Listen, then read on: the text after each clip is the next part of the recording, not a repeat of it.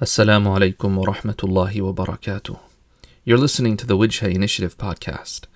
These podcast episodes are recordings of our past events that we hold in person on a weekly basis. We hope that by listening to the podcast, you'll be inspired to join us at an event. To keep up with our work, please follow us on Instagram. Alhamdulillahi Rabbil Alameen, wassalatu wassalamu ala Sayyidina Muhammadin wa alihi wa sahbihi ajma'in. اللهم علمنا ما ينفعنا وانفعنا بما علمتنا وزدنا علما وعملا يا رب العالمين أما بعد. So we're continuing with our reflections on Surah Taha. We left off at verse number 9. Surah Taha is the 20th chapter and we're on verse number 9. If you don't have a copy of the Quran or like the translation, you can even go on your phone, Quran.com, and Surah Taha, verse number 9. Okay. Also, can I have one person volunteer to read? So I'll ask you to read a specific verse, and if someone can volunteer to read, anyone? Yeah, you can read loud? You got me? Alright, perfect. Okay, let's get started. So let's quickly recap what we were talking about. Last week we were talking about Surah Taha. We were talking about the context into which the surah was revealed. Surah Taha was revealed in the Meccan period around the 4th year of Hijrah, of prophethood. The 4th year after the Prophet ﷺ was informed of his nubuwah, of his prophethood. The times, the circumstances into which the surah was revealed were very tough times. Muslims were being persecuted. It was difficult for them to practice their religion openly. They were going through a lot. And so Allah revealed Surah Taha. Essentially, Surah Taha was a comfort to the Prophet ﷺ. And that's why we talked about verse number, I believe it's number 2. When Allah says, we did not reveal the Quran upon you to cause distress. لِتَشْقَى. And so the Prophet ﷺ is being comforted. The Quran and this religion that we're sending to you, yes, it has made your life a bit more difficult. A bit difficult, yes. But that's not the intention. That's not the reason why Allah is revealing this Quran to you. This is not why Allah has given us religion. It's not for life to be difficult. You may experience difficulty, but the objective is that you fulfill the purpose you have in your life. And that's a huge thing. Because there's so many people who struggle with this question, what's the purpose of life? And for Allah to reveal the Quran and give us that clear cut in the Quran. Why are you here? You're here to serve God. That's a blessing. It's a huge blessing. And all the difficulties that comes with, it's worth it. Okay. After that, we went through some verses where Allah Ta'ala speaks about His own greatness. The next, I think, about 7 verses, Allah is speaking about how great He is. And this is interesting, because if the surah is about comforting the Prophet ﷺ and the Muslims, what does telling the Muslims and reminding them of who Allah is, what does that do to comfort them? Do you understand my question? I mean, we do it sometimes. When someone's going through something difficult in life, what do we do often? We remind them of Allah. Right? We remind them of Allah. We ask them to zoom out a bit and to see the whole situation. And so at the end of the 8th verse, what does Allah say? Allahu la ilaha illahu lahul asma'ul husna. For Him are beautiful names. Like, you want to be comforted in life? Learn Allah's beautiful names. Because that will tell you about who sent that difficulty your way. You get it? We've been talking about the 99 names for over a year. And I don't know how many times you experienced that whilst we were discussing those names. Moments where you were kind of like, wow, I'm dealing with the most amazing Lord. Not just Allah, this abstract being, concept. No, a very personal Allah. A compassionate, a merciful Allah. Like, that's important to remember that. That offers comfort to a person, right? Like, Allah is Al-Kareem, the most generous. To remind someone of that. Now, let me share something with you. You know Ustad Abdul Rahman Murphy out in Roots? So he talks about his mother. His mother would tell him something when he was growing up. His mother would tell him, even on the days that you miss Fajr, make sure that you thank Allah for the day. Even if you wake up in the morning and you miss Fajr, make sure that you thank Allah for the day ahead. Because think about it. You did not fulfill your duty to Allah, and He gave you a beautiful day. How often does that happen? You have a beautiful day, and at the beginning, what did you do? You slept through Fajr. It's crazy. Let's put it in context. How many of you enjoy your jobs? Nobody? Nobody? Yeah? Hands up. Anybody? It's okay. We're not gonna. Everyone say MashaAllah if you see someone with their hand up. Huh? Or Allahumma barik, if that's the way you roll. You get what I'm saying?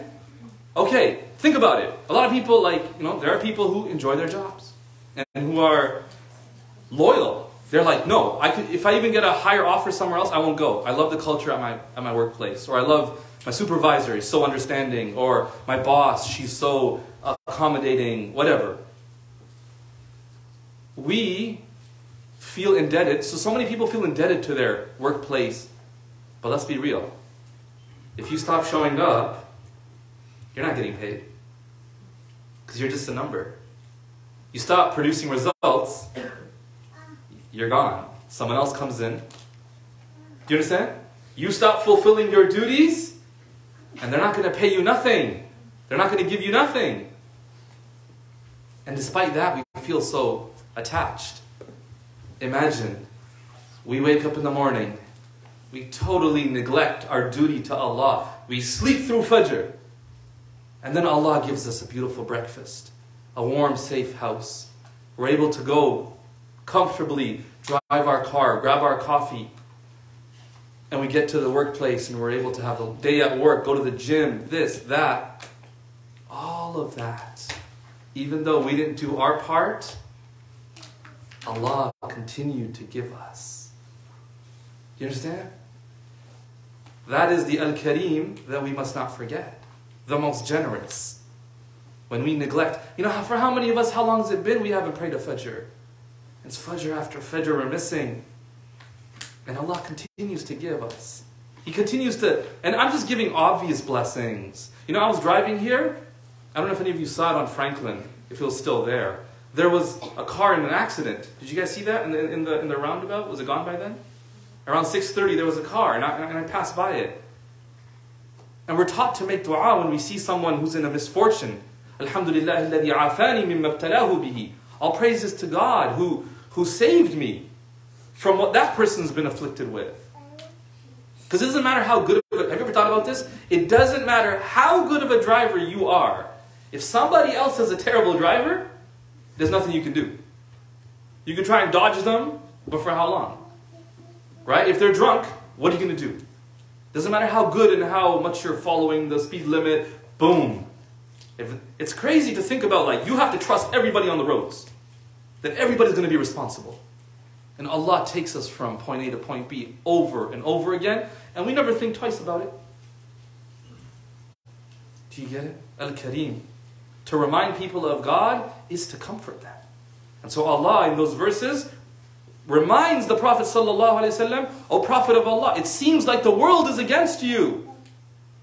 But you have the creator of the worlds on your side. So you don't give up. So you don't give up. And the believers are taught this. Do you understand? Then Allah Ta'ala turns to the story of Musa alayhi salam. And the story of Musa alayhi salam in Surah Taha is very, very prominent. From I think it's 135 verses, 90 verses are about Musa alayhi salam. Okay. One question we ask, Why is Allah telling the Prophet ﷺ about Musa alayhi salam? Why? Any ideas why he would tell him about a prophet who lived a long time before him, a different era, even had different commands and rulings? Why tell the Prophet ﷺ about that prophet, Prophet Musa alayhi salam? Why? Any ideas? For the audience. Sorry? For the audience. For the audience. Okay. Okay, so you, us. No, of the time. Of the time. Okay. Why tell them? Proved something to them. Okay, well, like what? Yeah, who had their hand up here? Yeah. Me? I thought you had your hand up. Yeah. Because most people were like they would be severely oppressed. Right. The similarities. The similarities in the experience of the people of Musa and the people of the Prophet ﷺ. The Sahaba. The experience of the Prophet Musa alayhi salam and the experience of the Prophet ﷺ were similar. Even though the eras were totally different. But there's a universal human experience. Do you get that? That's why we can still relate to the seerah. When you read the seerah, you think about it and you go, wait, like things were so different back then. True. But the universal human experience of difficulty and slander and people boycotting you, that still happens. Doesn't matter how sophisticated you become, these human tendencies continue to manifest themselves. Do you get where I'm coming from? And so, think about it. Have you ever done this? Someone came to you with a problem that they're going through in life. And then you told them about somebody you knew that went through the same thing. Have you ever done that? So someone comes and like, yo, this happened to me, and it's terrible. And you're like, oh yeah? Oh no, actually I heard about somebody, same thing happened to them. But guess what? It worked out in the end. Do you guys get what I'm talking about? You tell them the same thing that you know about, but it worked out in the end. And you're trying to encourage them that, listen, I know it seems terrible, but for somebody who went through the same thing like you, it worked out. So inshallah, it'll work out for you too. We do that, right? I mean, hopefully you didn't like tell them some bad ending, right? Oh, that happened to somebody else, but they died. And you're like, oh, don't do that, right? No, so we tell people when it's a good ending. Right? It's like, oh yeah, that person, they had that disease too. But subhanAllah, Allah cured them. Right? Allah cured them. And we tell people that to encourage them, so they don't give up hope. The Prophet ﷺ is being told about the Prophet Musa a.s. that listen, O Prophet Muhammad ﷺ, people and prophets before you, they went through difficulties too. But they got through it. And look how Allah helped them. In this surah, Allah will talk about how He helps the Prophet Musa a.s. and how He helps the people of Musa a.s. And that's a reassurance to the Prophet ﷺ and to the followers of the Prophet ﷺ. Now think about that. If the stories of the Prophets, the Prophet ﷺ had the strongest of iman, the strongest of faith. And there were still times where he would be worried about his ummah. Right? There were moments where he would be making dua, oh Allah, if these people are destroyed, there will be nobody to worship you on the face of this earth. On the night of Badr, this is the dua he was making. If somebody with iman like him, sallallahu alaihi wasallam, could experience such anxiety and stress, obviously you and I can go through that. Number one. And then for him to be comforted through these stories, can't we be comforted through them? Can't we be comforted through them? These stories are so powerful, they could comfort a prophet. But they can't comfort you and me. That's why we got to teach our kids these stories. That's why we teach our kids these stories. So that as they grow up, they realize that these things, good things don't just happen to good people. And bad things don't just happen to bad people. Bad things can happen to good people as well, because they happen to the best of creation, the prophets. Do you understand? And in each prophet, you'll notice Allah in each prophet gives a different difficulty. So that you can relate to some prophet in your difficulty.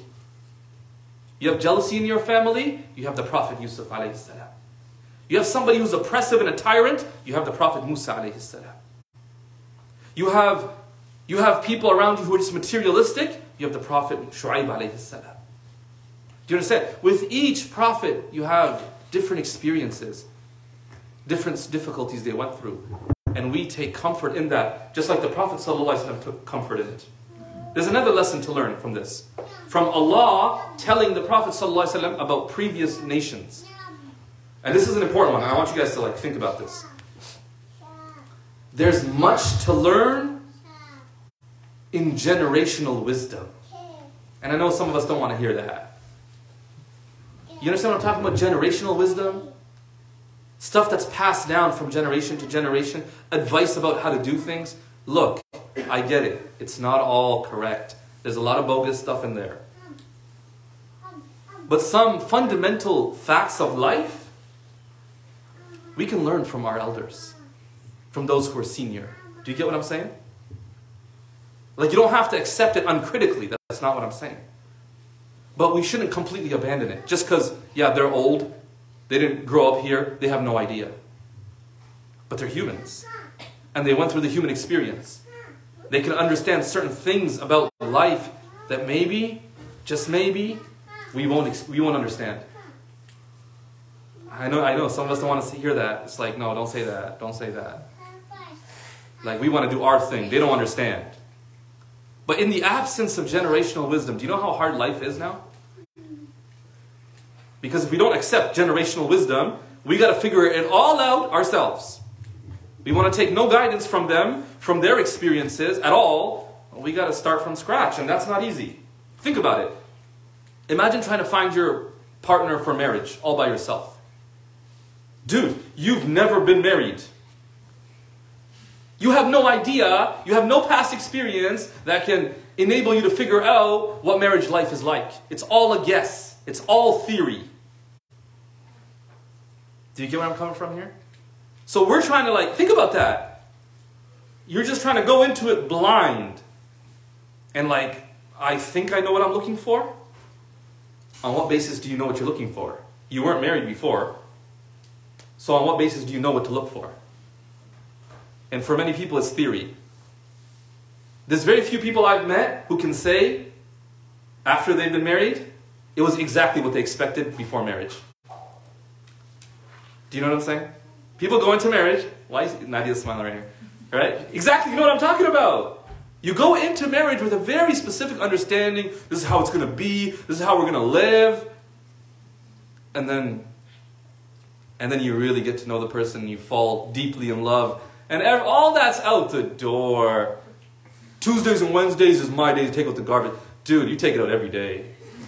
You're deeply in love. You know what I'm saying? And you can't predict that. You can't. Because you haven't been married before. So you have no idea what it's like. Do you get what I'm saying? In the past, generational wisdom could give you some guidance on what to expect. But we've abandoned that. And so we're kind of left to our own vices to just figure it out. And it's not easy. I'm just saying it. Right? What we learn from the Quran is, yes, people before us may have lived in different times. But the human experience and certain experiences are universal. And we can learn from them. Do you get that? Do you see the point I'm trying to make here? So we shouldn't completely abandon this idea. Yes, be critical about it, but don't abandon it just because they're old and they don't understand, or they don't speak English. They don't speak English. Trust me, man. Some elders, they can drop some wisdom, mashallah, if you sit with them. All right. Now, let's start with verse number 9. What does verse number 9 say? وَهَلْ أَتَاكَ حَدِيثُ مُوسَى. The translation is? Harun. Translation? Has the story of Moses reached you, O Prophet? Yeah, has the story of Moses reached you, O Prophet? He's addressing the Prophet ﷺ, saying, has the story of Moses reached you? Why would you do that? Why would Allah ask the Prophet ﷺ, has the story of Moses reached you? has the story of Musa alayhi salam reached you? Well, one reason is to draw his attention. Then now I'm going to tell you about the story of Musa alayhi salam. Do you know we do that sometimes, right? You meet somebody and you go, "Do you hear what happened on Saturday?" And all of a sudden what happened? Everyone's doing, "What?" Right? Hold on. Let me get some popcorn. Let's hear this. Do you get what I'm saying? The Prophet ﷺ is being told, have you heard what happened to Musa? Have you heard the story of Musa? And then Allah goes on to tell him, إِذْ رَأَى نَارًا. Yeah, Harun, go ahead. It's amazing, man. Harun, you're the perfect guy to read. Your name's Harun. Beautiful. That's the brother of Musa alayhi salam. Perfect. Go for it. When he saw fire, he said to his family, "Wait here, for I have spotted the fire. Perhaps I can bring you a torch from it, or find some guidance in the fire." Yes, beautiful. So, there's some background that we got to be aware of. There's a long, obviously, the story of Musa alayhi salam is quite long. And I'm not going to narrate it from the very beginning. But it's really incredible. And we could sit and do a whole series on lessons from the life of the Prophet Musa alayhi salam. But I'm going to assume some background knowledge here. And even if you don't get it fully, don't worry. The point should be somewhat clear. The Prophet Musa alayhi salam, when he was in Egypt, he by accident, he killed a Coptic. This is, by accident, he was so powerful, he just hit him and boom, it was so powerful that he knocked him down and out, dead. So obviously, the authorities were like, this guy's a murderer. So he fled. And he fled out to the desert. He eventually ended up in Midian. He married a woman there. You know, there's a whole famous story about him getting water from the well for 2 women. And then ultimately he ends up in Midian serving his father-in-law. That's a deep one right there. He served about 10 years. 10 years. He stayed there and he served the family. And then by that time, things had kind of calmed down in Egypt. So he started to head back to Egypt. This ayah here is talking about when he's on his way back to Egypt and he gets lost. And it's nighttime. And he takes a specific path because he was trying to avoid a certain group of people in Sham and Syria. And so it's the middle of the night, he's lost, and he's with his family.